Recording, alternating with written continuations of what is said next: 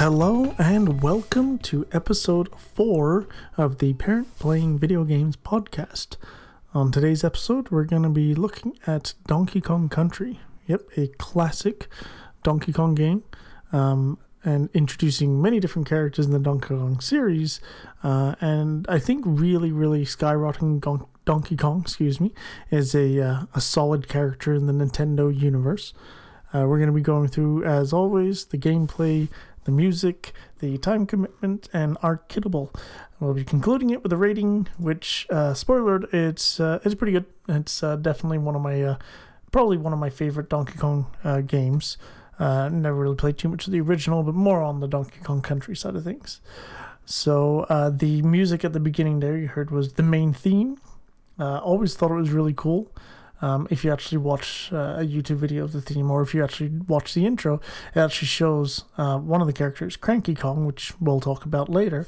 He's actually playing I think it's a phonograph, and he's cranking it, and he's playing the more 8-bitty sound music. And then Donkey Kong himself jumps out from the sky and lands next to him and blows him away. He's got a big boom box on, he's all cool, and that's when the song kicks into sort of high gear and gets really good. So I'm going to be starting off with, of course, what I've been playing. On the previous episode, I had been talking that I'd started Castlevania Harmony of Dissonance.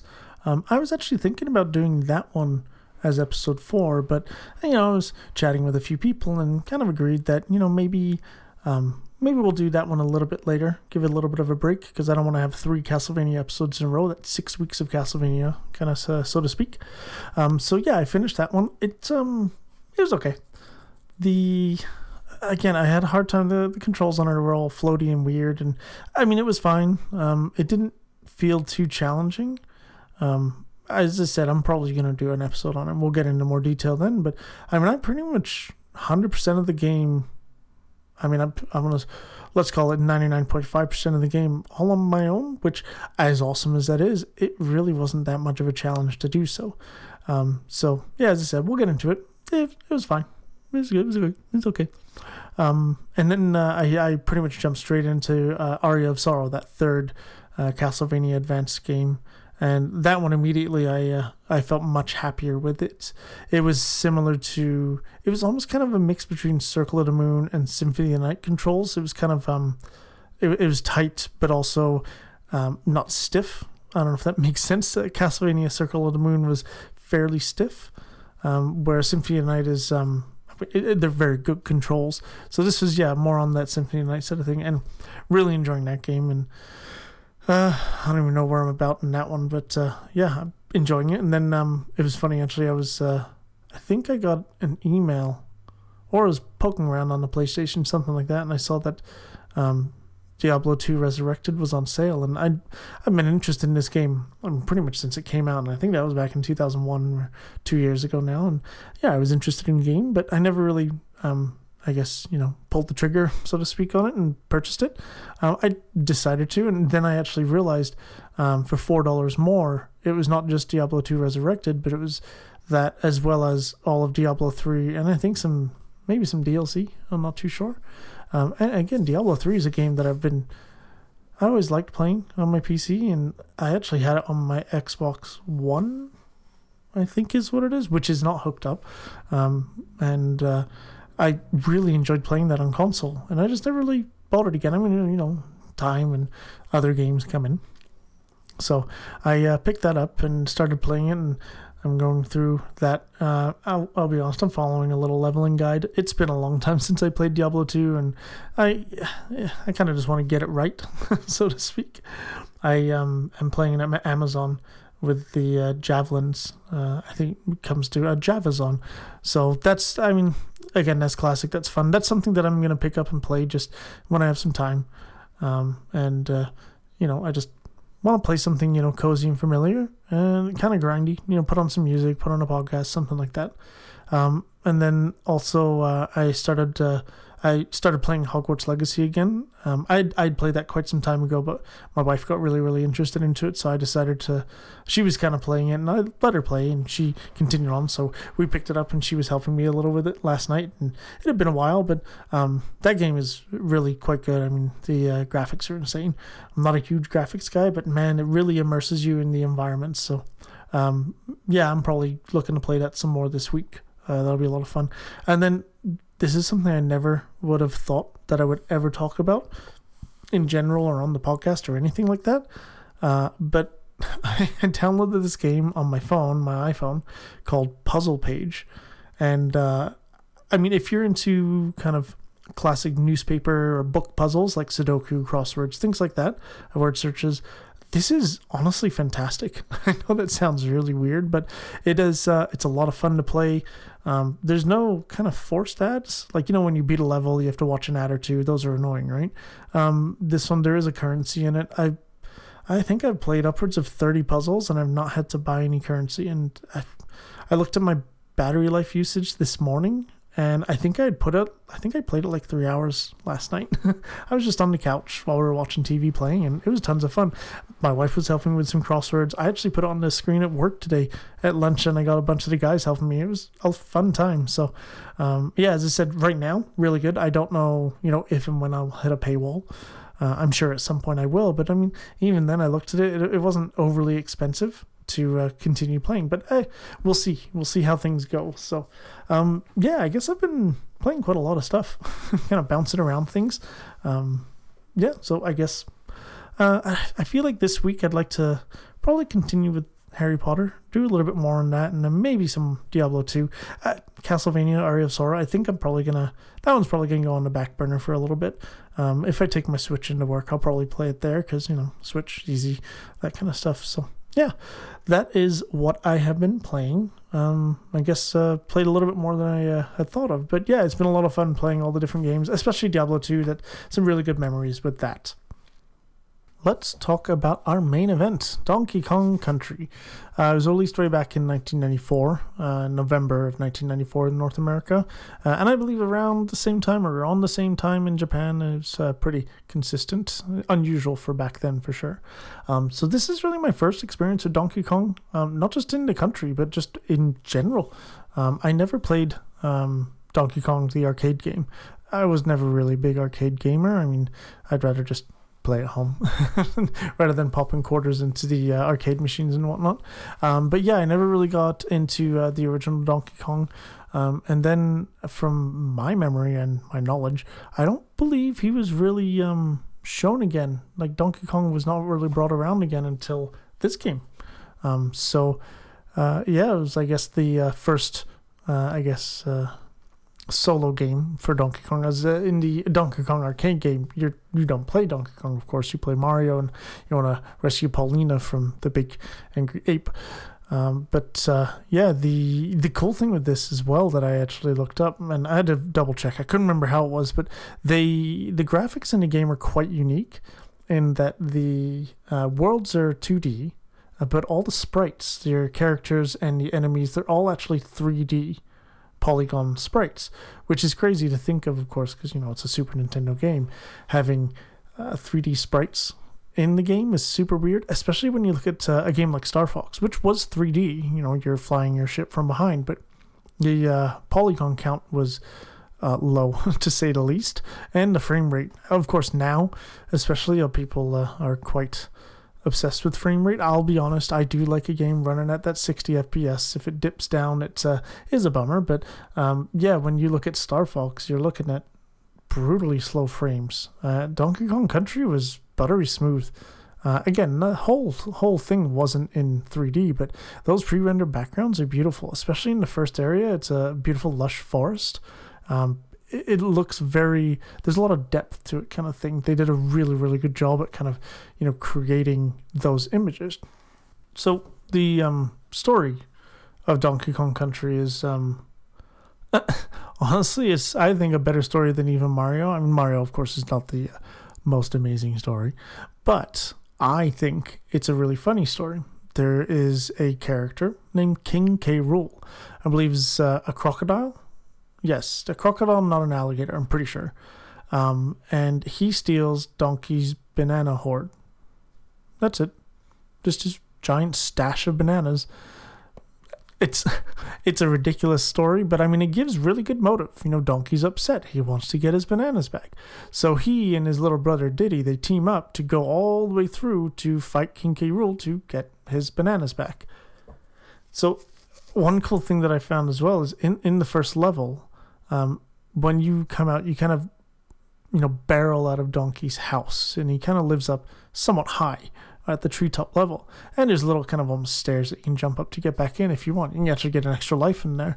But when you do that and you go down, you can go under the house, and it's a cave. And that's where his banana hoard is. I think it says Donkey's banana hoard. And it's funny because when you go in there and it's not there, he gets so mad, he pounds the ground, some sad music plays, and it's kind of like, well, yeah, he's upset, he wants his bananas. It's as simple as that. I don't know why King K. Rool stole the bananas, but, here we are kind of thing. So yeah, as I said, Donkey, bashes out of his house, super mad, wants to get his bananas back. Now this game, as I said, that's the extent of the story kind of thing. The way the game plays is, again, classic 2D side-scroller, left, right, up, down, all that fun stuff. So you, again, initially start off as Donkey, but very, very quickly into that first level, you'll see a barrel. And barrels are, used all sorts of in the game. So Donkey can throw barrels, he can bash them open, they can be save points. And then the one that I'm talking about now is a DK barrel. And so what that does is if you're just Donkey, you don't have Diddy with you, and you hit the barrel, it will actually crack open and Diddy comes out of it. And you can actually hear him in there. He goes boom, boom, boom, hey, help, help kind of thing. He doesn't say help, but he bangs on the side of it and makes some noise. Hit it, Diddy comes out, and then Diddy follows behind you. So this is where the game gets, it's kind of like, it's like a 2-hit system, like lives, let's call it, or energy, health, something like that. So you're playing Donkey, you're running along, and you get hit by one of the bad characters, and then what happens is Donkey kind of jumps and flies away, and now all of a sudden you're taking control of Diddy. Now you're Diddy, you go on. If you get hit again, then Diddy goes off, and now you've lost a life. You kind of have to go back to the beginning of the level or at the save point. Depends on if you hit that or not. So, yeah, I mean, if you fall down a hole or into like a lava or something like that, it's just a life gone. Like, it doesn't matter if you have both Diddy and Donkey. It's just, that's how it is. So when you're controlling Donkey and you have Diddy, I believe it's the select button on the controller. When you do that, he kind of puts his hands behind him, and Diddy kind of tags in, kind of like wrestling, right?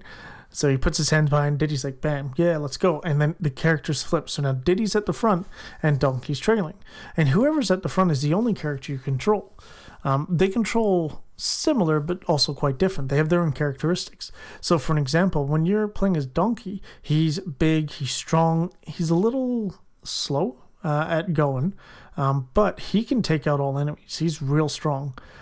They both can roll.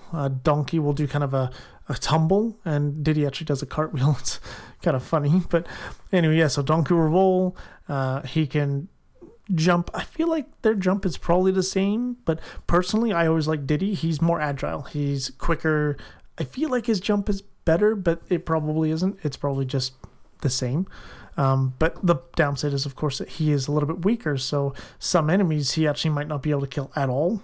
Some he might have to roll into versus jump on, which, yes, you can jump on enemies like in Mario, or you can roll into them with that roll or cartwheel to take them out as well.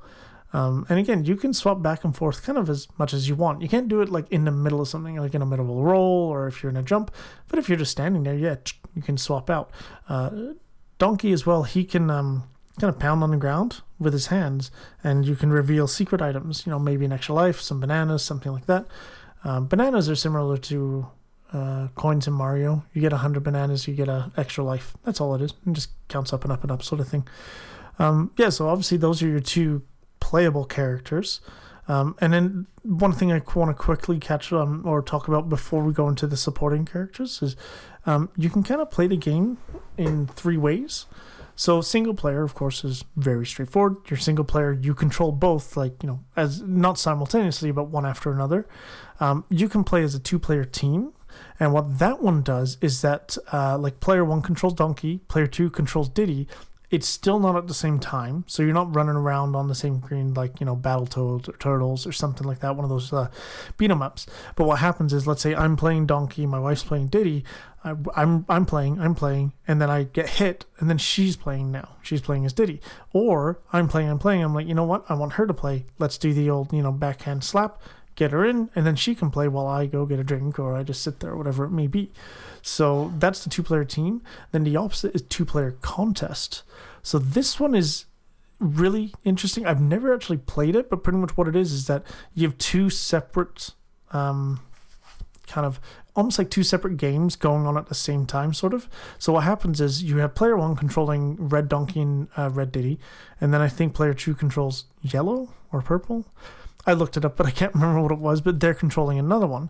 And I think what happens is, let's say player 1 continues on, and let's say on the 5th level they die.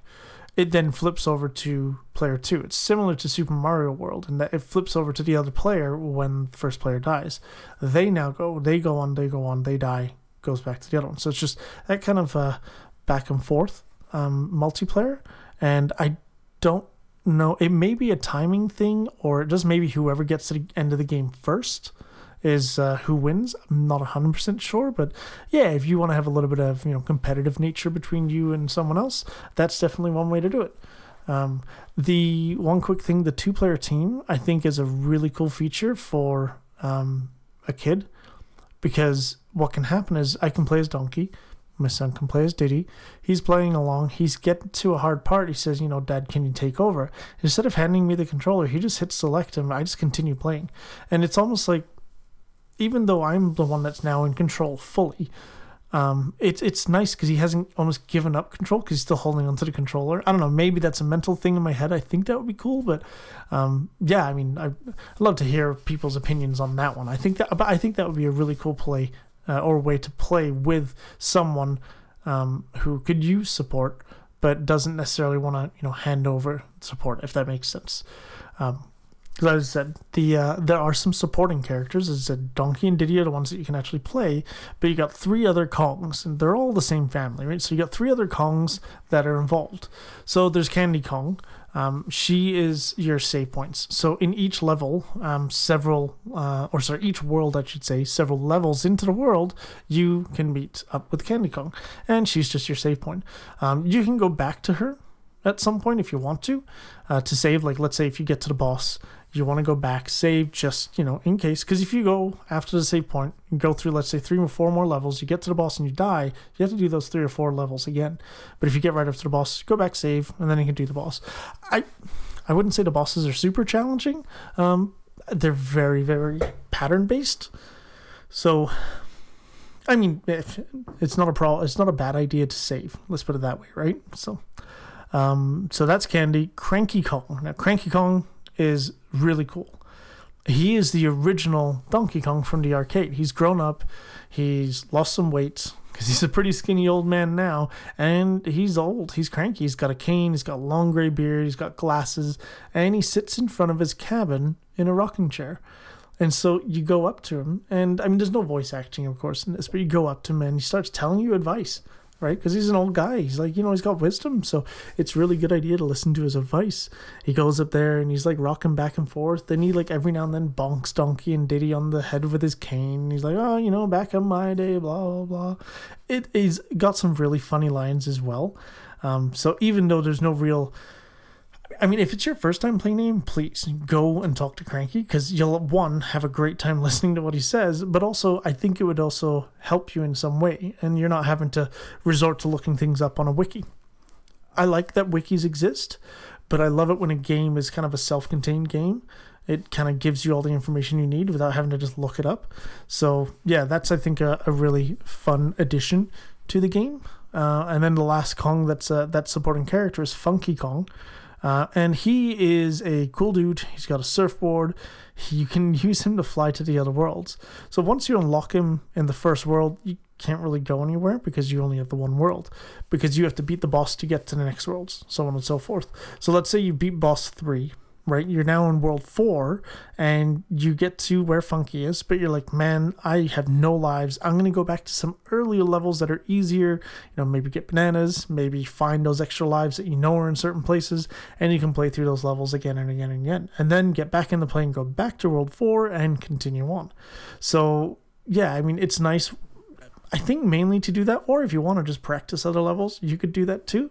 But definitely using them to grind up grind up lives, not levels, is a good idea. So, other than those supporting characters, we have what's called the good guys. And it's funny because there's the good guys and then the bad guys, which are all your enemies. I'm not going to go through all the enemies, obviously there's way too many. But the good guys are kind of supporting almost like power-ups, let's call it, right? Because they don't have like the mushroom and fire flower like you do on Mario, but these guys help you do things get a little bit more powerful. So we have Rambi, who is the rhino. You jump on him, you go faster, he can bash through walls to get into secret areas. He's really nice in that he can actually just run through most enemies, and you just kind of hits them out of the sky or off the platform with his horn. I don't think in any of the levels, I mean, they're not in all the levels, they're only in certain ones. I don't think in any of the levels that he's in, he can't defeat an enemy. I don't think so. But I could be remembering that wrong. Next we have On Guard, who's a swordfish, so that's only in the water levels. Hopefully that's obvious.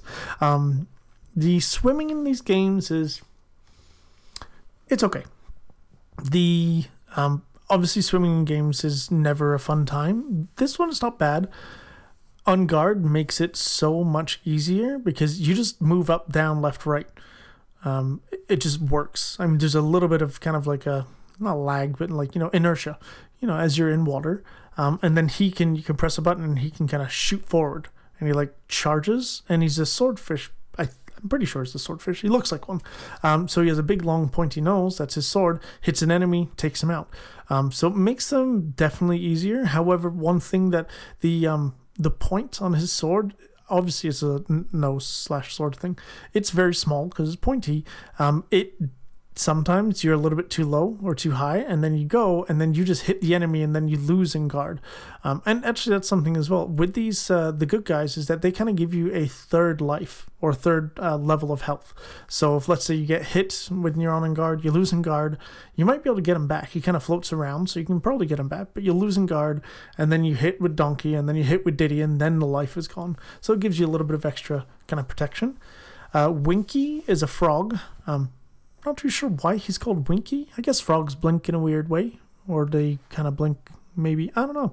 So he is, to be honest with you, really annoying. He doesn't walk. He hops along the ground. And so it makes it kind of erratic when you're walking around. But he can jump really high. So there's some places in the game where a bonus level or an item is up high. Obviously, you'll need Winky to get up that. And then you have Espresso, which I'm not sure why it's an X instead of Espresso. He's an ostrich.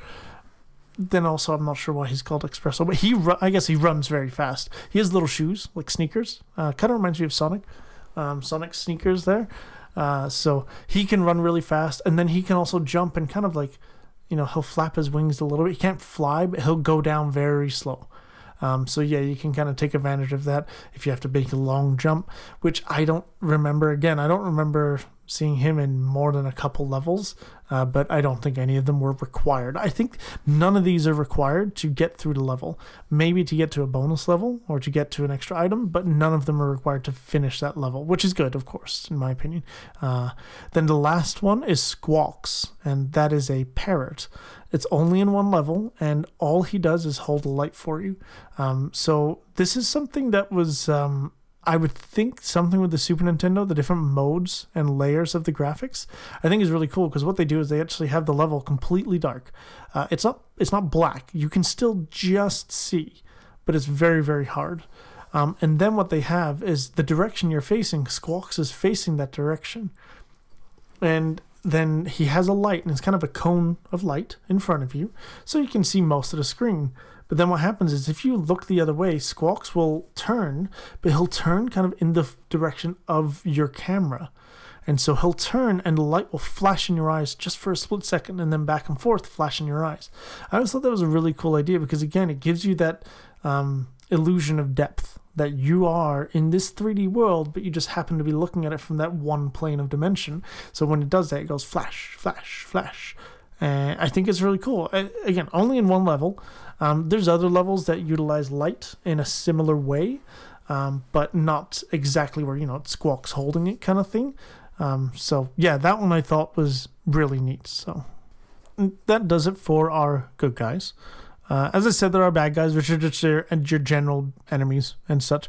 I'm not going to get into that. There's way too many to get into. But we will go into the worlds. And with the worlds, we're going to also talk a little bit about the bosses of each world. So the first world that you're in is Congo Jungle. It's pretty straightforward. It's a jungle area. I wouldn't say it's my favorite world, but it's probably my second favorite, to be honest with you. I just like it. It's because I like a lot of the beginnings of games, because it's when maybe a story starts, or it's when you're just getting into it, you're figuring things out and you're learning things, and you do it a lot, right? You play the beginning of the game more than any other game, I'm sure, or more than any other part of a game. So again, I like the jungle aesthetic. As I said earlier, the way the graphics are and the way the worlds are drawn, absolutely stunning. And that one is definitely one of those wow, I can't believe this is on this console kind of thing. Especially looking back now, back then, of course, the graphics were amazing. But now you kind of look like, wow, I can't believe they got it out of that thing, because it just looked that good. So the boss of Congo Jungle is very naughty, and naughty is spelled Gnawty. And I was going to say I don't know why, because I was thinking gnat. The reason it's naughty is it's gnawing, because very naughty it's a beaver, so he has two big teeth, so he's gnawing on things. There we go. Look at that. I figured it out. Honestly, an incredibly easy boss. He just hops around the stage and you jump on him 3 times and he's done. It is super easy. So as well as I don't know if all of them, I'm trying to think. Yeah, I'm pretty sure all of the bosses, when you go in, first thing you do is you hit a DK barrel, or you have a DK barrel there. And that's great, because if you go in just with Donkey or Diddy, now you have your extra hit kind of thing. And you can choose which character you want to play with. So, all right, our next level is Monkey Mines. I'm just trying to think. Oh yeah, Mines. Oh, Minecraft. This is actually probably one of my minecart levels. The Monkey Mines, yeah, as it says, it's in a mining area. So there's all sorts of levels. There's probably the best and probably the most known kind of levels in the Donkey Kong Country series, the minecart level. So that one's super cool. You come in and you jump in a little minecart. Why am I saying Minecraft? I haven't played that in years. Some minecart. And you jump in, and it's kind of like an auto scroller. It goes along. You can jump with the carts, the cart jumps, and you go along. And they're quick, they're zooming, and you have to avoid things that come out of nowhere. And they're cool. They're a fairly high skill level, but they're all very on the nose of when things are happening. But they're just fun. And the music in there is cool too. So the Monkey Mines has those levels. Master Necky is the boss of this one. Now we know why he's called Necky. It's because he's a giant bird, but you only see from his neck up. So he'll appear from one side of the screen, you jump on his little head, he goes away, and then he'll appear from one of the other sections. So you can kind of do almost 4 corners of the screen. He'll sneak on in, you'll jump. If you don't hit him quick enough, he'll spit out acorns at you. And so if it hits you, of course, you take a hit sort of thing. But again, not too challenging. Next world is Vine Valley. So this one's cool in that it is kind of a jungle area again, but it's more of a, what's funny? I just thought of this. On Star Wars Return of the Jedi, with the Ewoks, that kind of jungle, where there's, tree houses and that kind of thing, and ropes and all that stuff. That's this one. And that, again, Vine Valley, a lot of the levels, there's ropes that swing from above, and they just go back and forth at a regular pace, kind of like a pendulum. And you just jump on it, Donkey Diddy grab onto it, you jump off onto either the next one or onto a platform or whatever it may be. So that's what a lot of those levels are. Some good music in those levels too. Again, we'll get into that music later. The boss on that one is Queen Bee. I'm sure you can figure that out. The B is just the letter B, not the word B, but she is a big bee. Fairly straightforward. You have a barrel, you hit her with a barrel, she gets mad, jumps up and down, jumps up and down. She can't be hit during this time. You avoid it, rinse, repeat, 3 times again, and she's all done. Now, the next world is Gorilla Glacier. This is where I get frustrated. These levels, it's ironic because they're very good, but they're terrible. I say they're very good but terrible. They are very good levels, but they're very challenging. So the reason that they can get challenging, it's when they get snowy. So as you can tell, Gorilla Glacier, some of the levels are just on top of like a mountain kind of thing. So it's snowy ground. Yes, it's an icy movement area. That's not the hard part of these. Is that in the game, I didn't mention this earlier, I just realized it, in the game, there's barrels that you can jump into. So you can jump into it and then you can press a button and it shoots them out. Some of them are like that. Some of them are automatic ones. It goes bang, bang, bang kind of thing as it jumps into a few. Other ones, there's a timer on them.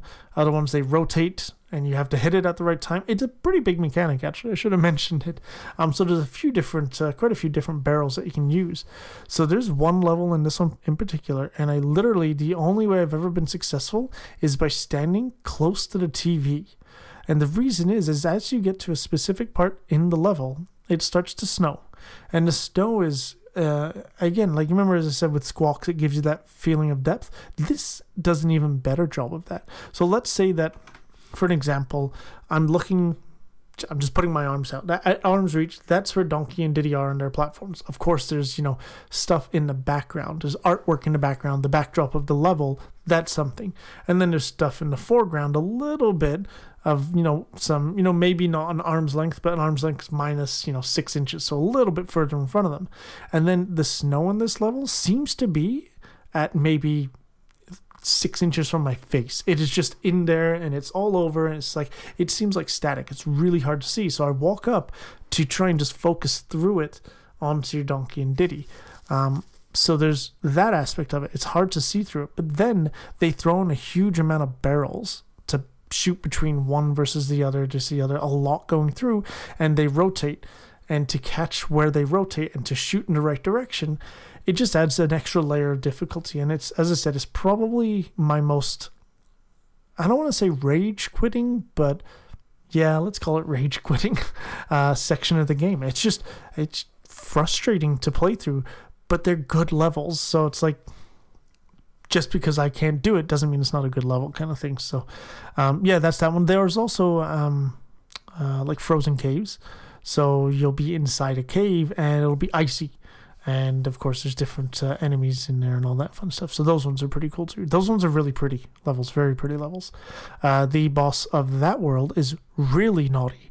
So this is kind of where, kind of lame in my opinion of the game. The bosses do a bit of a sprite swap and a rinse repeat. Now, really naughty, which is in this one versus very naughty in the first world. Yes, they're technically different patterns, but barely. They're not really that different. Again, I'm not a huge fan of the reskin of bosses, but here we are. Next world we have is Creme Croc Industries Inc. This one is a really cool one because there's some of my favorite levels in this one, in the industrial levels kind of thing. There's some where you're on a platform that kind of has fuel, and there's like I think it's like 5 or 6 lights. I think it's 6, so there's 5 green and then 1 red. And what happens is as you're on the platform, it moves, it floats along, and the fuel goes down, and you have to jump and collect fuel, and it fills it back up. But if you miss one of the fuels, well, you're probably going to run out, and then the platform just disappears, and you, of course, die. There's no ground on this level, except for, I think, the very beginning and very end. But, yeah, it's definitely tricky, but also a really, really fun challenge. And I think there's other ones. I'm just trying to figure out how to describe them. It's kind of a you're going along, and there's big oil drums and oil containers, and it feels like you're inside a factory kind of thing. Those ones, I don't know, they just I like the level design of them. not just how it looks, but just how it works kind of thing. So this one is actually, again, not a difficult boss, but a cool boss. It's Dumb Drum. And what it is a giant oil drum that comes and tries to squish you. And as it's trying to do that, I think, you know what, from my memory, I don't even recall that you have to actually hit the boss. What he does is he comes down and just slams on the ground a few times and you avoid him, and then he kind of goes back up and he turns around like a salt shaker and he shakes out enemies. A couple snakes, a couple kremlings, things like that. And I think you just have to defeat all the enemies. I actually can't remember.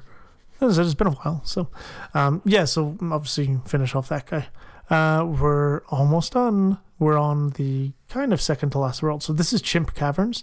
That one is pretty straightforward on what it's going to be. Caves and stuff. I'm actually trying to remember of a level in there, but I am drawing a blank on that one. But obviously it wasn't that memorable of an area. Even though this is the last world technically, it does not. I don't think it's that challenging. It's pretty straightforward. Boss on this one is Master Neki Sr. Again, almost identical to Master Neki, it's just a different color. So, yeah, that's that. Jump on his head and you're done with it. Now, technically, the last world is Gangplank Galleon. However, there's only one level in Gangplank Galleon, and it's the final level. So, you're finally through everything. Oh, just one more thing. Every time you beat a boss, you beat it, and then in the background, there's always bananas, but a giant banana comes down. And as Donkey Kong gets real happy and excited, saying, hey, one of my big bananas is back, so on and so forth. So that's kind of the whole thing, is that, yes, King K. Rool steals his hoard, but he also kind of distributes it to his, generals in his little Kremling army or something like that. Not 100% sure, but I guess, hey, don't keep your eggs in one basket. But, it doesn't matter when you got Donkey and Diddy on the case, right? So, yeah, Gangplank Galleon, King K. Rool, final boss. Really cool boss fight. I think it's 3 phases. 3 phases, I think. And really, it's a good one. Again, like everything else in the game, heavily pattern-based and just fun, though. And the music is absolutely fantastic. I know that's my favorite word, absolutely, but it really is. It's a really cool build-up to it. And it is one of the ones that I have that we'll talk about later, so we'll get into that in a little bit. As I said earlier, the best levels that I liked are the minecart levels, the industrial levels, the worst levels, but still great. Those snowy levels with the barrels and the blizzard, and woof, man, they are tough. Anyway, I don't want to talk about those ones anymore. Yeah, I'm done with those ones. And we're going to now talk about the music. We'll preface this with the fact, not my opinion, maybe my opinion, is probably one of the best soundtracks on the Super Nintendo, if not in general, for video games. It's absolutely amazing, to be honest with you. Composer is David Wise. He did, I believe, Donkey Kong Country 1, 2, and 3, and I think he's done the more recent ones as well. Was it Tropical Freeze and Returns and whatnot? But either way, yeah, he just hits it out of the park with so many tracks on this soundtrack. And as I said, as always, we're going to go over a couple of the favorites. So the first one I have on my list is Fear Factory. It's really, especially with the level that it's in, it's a great time kind of to just enjoy it and get into it. And it's, industrial and really matches the level. It's almost like he built it for the level specifically, which I'm sure he did in some way. On our next choice is Aquatic Ambience. This one is probably one of the most favorite of this game that I've seen across the internet. Really, really peaceful. The water level, obviously aquatic, just underwater and just very, relaxing and just nice. It's a great song to do work to study to, something like that. So we have Life in the Mines next. This one is a really slow, just relaxing, calm song, similar to Aquatic Ambience in that sense. And the song itself is pretty good, but it's really tied into one of my favorite levels, which is where it's those platforms that run out of the fuel that I mentioned. It just is like a nice, relaxing background sound kind of thing.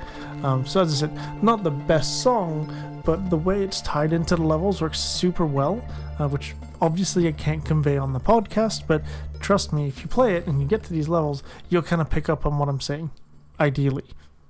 Finally, we're going to have Gangplank Galleon.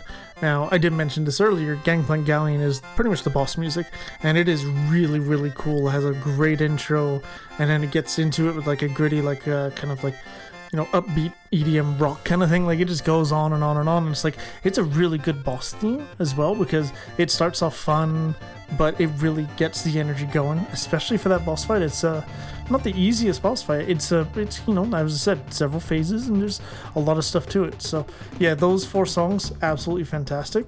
And then the OC remix that I did a little looking for and found is based off Fear Factory. It's called Factory of Fear.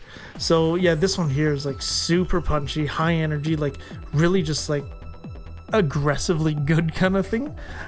So yeah, those are the song picks that I've chosen for this. As I said, like, David Wise is an absolute amazing artist and composer, and the songs just really bring out the game. And I think it probably took the game from, you know, let's say whatever score it may be, and it just made it 20% better kind of thing, just based on the music alone. So yeah, really, really great music. And again, one of those ones, it's probably one of the most remixed set of songs I don't see remix again. So yeah, really great set of tracks.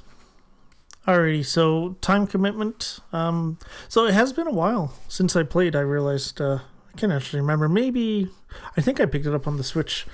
It is on Switch, the Nintendo Switch Online. I think I picked it up on Switch not that long ago, actually. And it was... I mean, I was just putzing around. It was one of those times where I'm like, I don't know what game to play, so I got a couple levels in there and changed it up. And it's nothing against this game per se, but it's just, yeah, it's been a while since I actually played through it. I would say it's probably 2.5, maybe 3 hours for me to get through it. I mean, I've played through it quite a few times. So I know, I mean, I don't think I've ever, you know, completely done that completionist kind of run of it, but I've definitely gotten through a good chunk of it, you know. The game is actually measured in a percentage, and weirdly enough, to get 100%, it's actually 101%. And you know what, I looked around on the internet and I could not figure out why it's 101%. Maybe there's 101 rooms, because that's what the percentage, or sorry, the sort of 101% is, that you need to hit all the stages and then all the bonus rooms. So maybe that's what it is. Maybe there's 101, you know, stages plus bonus rooms, whatever it may be. It just equals that. I don't know, though. As I said, I looked around. I couldn't seem to figure it out. I found a lot of guides on how to figure it out or how to do it, but not necessarily the kind of story behind it. The replayability is, it's okay. Because again, it's just it's like Super Mario World. Replayability is like, you know, if you want to improve your time or improve whatever it may be. And there is a timer on the save file as well. So that is the thing about it, is that you don't even need a classic, you know, or not a classic, I guess, other way around, a new fancy, you know, stopwatch with your live splits and all that stuff that a lot of the speedrunners use to, you know, track your time. You can just do it on the menu. If it's whatever, then you try again and hopefully you get quicker, right? Improve on your time kind of thing. So with that, how long to beat? As always, I'll have the links of these things in the description. So the main story, I guess, from, you know, A to B, from when you first see the bananas missing to when you get the bananas back, looks like about 4 hours. So honestly, not that bad, really. Something that you can pick up and play in an afternoon while baby's napping, or, you know, over the weekend kind of thing. It's really not a huge amount of commitment. Then on the completionist at 101%, we're looking at about 6 hours. So again, not too much more actually to get that 101%. And I'm sure the first time you go to do it, if you don't use a guide, it's going to be probably closer to 10, because you're like, where is that last room? I can't find it, kind of thing. So yeah, again, not too crazy to pick it up and kind of go along with it. The speed run. So this was crazy. So I went into this and I'm taking a look. I'm like, oh, there's, you know, 6-7 categories. That's pretty obvious. And then I see there's an arrow, and it actually is there's 15 categories. And then there also is modern and legacy rules. Like, it is pretty wild how many things there are. We're clearly not going to go through all those, otherwise this whole podcast would be just about the speedruns. So the ones that I did kind of take a quick look at, there's any percent, all stages, and 101%. Any percent is pretty obvious. Get through the game as quick as possible with any percentage. The all stages is hitting all the main stages of the game. And then 101% again is the bonuses. So this part's actually really easy. It's the same person. Lovebird920 has the world record #1 for all of them. Any percent is 7 minutes 28 seconds, which is insane because, as we just said, the main story, I guess that's all stages. All stages is 30 minutes 49 seconds, which is still crazy. And then the 101% is 44 minutes 48 seconds. But yeah, I always find it pretty cool that people who do the speedruns, the 100%, 101% that most people do, about 6 hours on average. Lovebird920 has done it in 44 minutes, 48 seconds. So, yeah, pretty crazy. Definitely take a look at those because, just whenever there's a 2D platformer and a speedrun on it, the amount of skill and reflexes, I seem to be able to track it much easier and not necessarily replicate it, but kind of understand what's going on. Something like a third-person game, like a shooter, oh man, when you see like Doom or Quake speedruns, it's almost nauseating how fast it is. But yeah, again, 2D ones I just like more. Excuse me. So the one last thing I want to touch on just in this right now is something called SGDQ. If you haven't heard of it, it's Summer Games Done Quick. It's a charity event that happens in the summer, and there's actually another one called Awesome Games Done Quick in the wintertime. So once or twice a year, and they are probably the biggest, I'm almost certain they're the biggest speedrunning community and event around the world, or at least in North America. So they raise some great money, millions of dollars. They do a week-long schedule that actually just dropped the other day. So if you want to check that out, you give them a little Google. I think it's gamesdonequick.com. You can hit that up and see that. And they run 24/7. And pre-COVID, they actually ran as an in-person event. So for instance, this one is in person. It's in Minnesota. I don't know. I was looking with a buddy, and we couldn't tell if it was going to be just in person or kind of like a hybrid, because when COVID hit, of course, you couldn't have massive crowds of people around. It wasn't allowed, and so they all did pretty much everything from home. And so what would happen is you'd see one streamer like I am right now. I'm sitting in my room. I'd have my camera on, stream. You'd have other people commentating on it. And then they'd move to the next person in their house. And it's just, there was no audience. And that's what makes it so fun and energetic, is the audience's sort of reaction when they hit $1 million, $2 million, $3 million. It's amazing the energy that the crowd has, especially when you're there at that 3 million. That's when they've been probably going for the whole week. And some of these people have been up for more than 24 hours because they don't want to miss any of the games. So I've always wanted to go. Maybe one day I'll find the availability and of time and funds to be make it down there. But I think it'd be fantastic. But again, I don't know if it's hybrid. But if you haven't heard of it or checked it out, I definitely recommend it. It's happening later on in the summertime. I think either May or June. But yeah, definitely check that out. It's a lot of fun to watch, and there's tons of games. So I guarantee there's at least one game that'll tickle your fancy and get you interested in it. Alrighty, now we're going on to the kiddable section, patent pending. The biggest thing that makes this kiddable, in my opinion, it's the classic 2D side scroller. Like, again, you don't have the third dimension to deal with. A single joystick or even two joysticks. A lot of times people have a hard time with that. But yeah, this one here, again, up, down, left, right, classic. Simple, easy. It's a challenge for sure. But and I like to use this a lot as well. A lot of these older games that were and still are challenging, especially when you're playing them on modern consoles. So as I said earlier, I was playing this on Nintendo Switch Online. You get the save states built in with Nintendo Switch Online.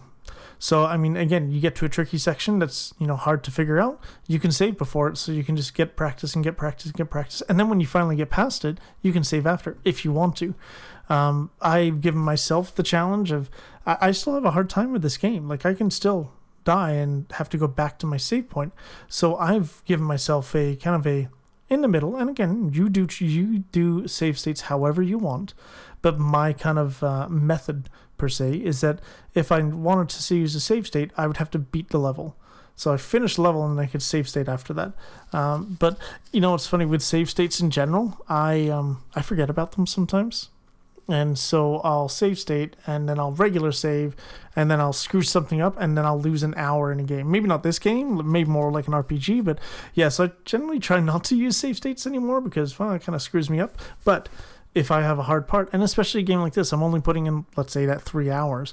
Even if I lose half an hour, I'm really not that concerned, kind of thing. So as I said, yeah, it's a decent challenge, and it does get much more challenging as time goes on. But again, like as I've said before, if someone wants to play this and get good at it and continue playing it, then they can just keep practicing. Practice makes perfect. So I would say that yes, it may be a challenge, but also you'll be able to pick it up, and it's a simple jump run kind of thing. So you can figure out the controls fairly quick. But yeah, get it on Nintendo Switch Online, just so then you have that, quality of life per se. Plus, then you can play it handheld. That's great. Playing it off the, on the couch while someone else is watching TV is always a fun time, I think. So, on a kiddable factor, let's call it, I'd say it's fairly kiddable, sort of thing. So, yeah. And that leads us to our conclusion. Of course, here is where we're going to get that, great rating. I already told you as a spoiler it was going to be great. So I give this game, personally, a 9 out of 10. As I had mentioned with the music, it bumps it up. It's hard to not give it a 10, because I can't really think of too much wrong with it. Maybe it loses points because of the snow levels. I'm just saying, those snow levels are they're just a bit annoying, but it's okay. There's only a few of them. I said I wasn't going to talk about it anymore. We're not going to talk about it. So, yeah, a 9 out of 10. It's an amazing game. If you have the opportunity to play it, it's on Nintendo Switch Online. So if you already have that, there you go. And it's not even part of the expansion pack, that more expensive version, which, I mean, let's be honest, Nintendo Switch Online is dirt cheap compared to other services for what you get out of it. You get if you're only looking for the older games, I have no clue about the online experience because, yeah, I don't play it. But nonetheless, 9 out of 10. I would say objectively, Donkey Kong Country 2 is the better game. But for me, this is the better game. Just, again, it's my first experience of Donkey Kong. The first time I played a Donkey Kong Country game, of course, is this. I did play Donkey Kong Country 2. I beat it. I really like that game. The music in that game is fantastic. But this one, I would just inch just a tiny bit higher. Like if I were to do DKC2, which I'm sure I will one day, it would probably be a very, very similar score. We're very close to this. So stay tuned for that one in the future some point. And that's going to do it for us today. I really appreciate everyone, as always, listening in. Wherever you're listening from, I do appreciate it. So thank you very much. We're going to, as per the schedule, be back in 2 weeks. No clue what game I'm going to choose. That's pretty normal. I have no clue until I'm like, I should probably do one of these. Oh, it's the weekend. I should do this. So, yeah, get those. And as is tradition, our dad joke is, if a child refuses to sleep during nap time, are they guilty of resisting arrest? I'll let you decide. Thank you very much again for listening. Give your kids a hug. Give your loved ones a hug. Give your stuffed animals a hug. Hugs are great. Never be short of hugs. Thank you very much, and good night.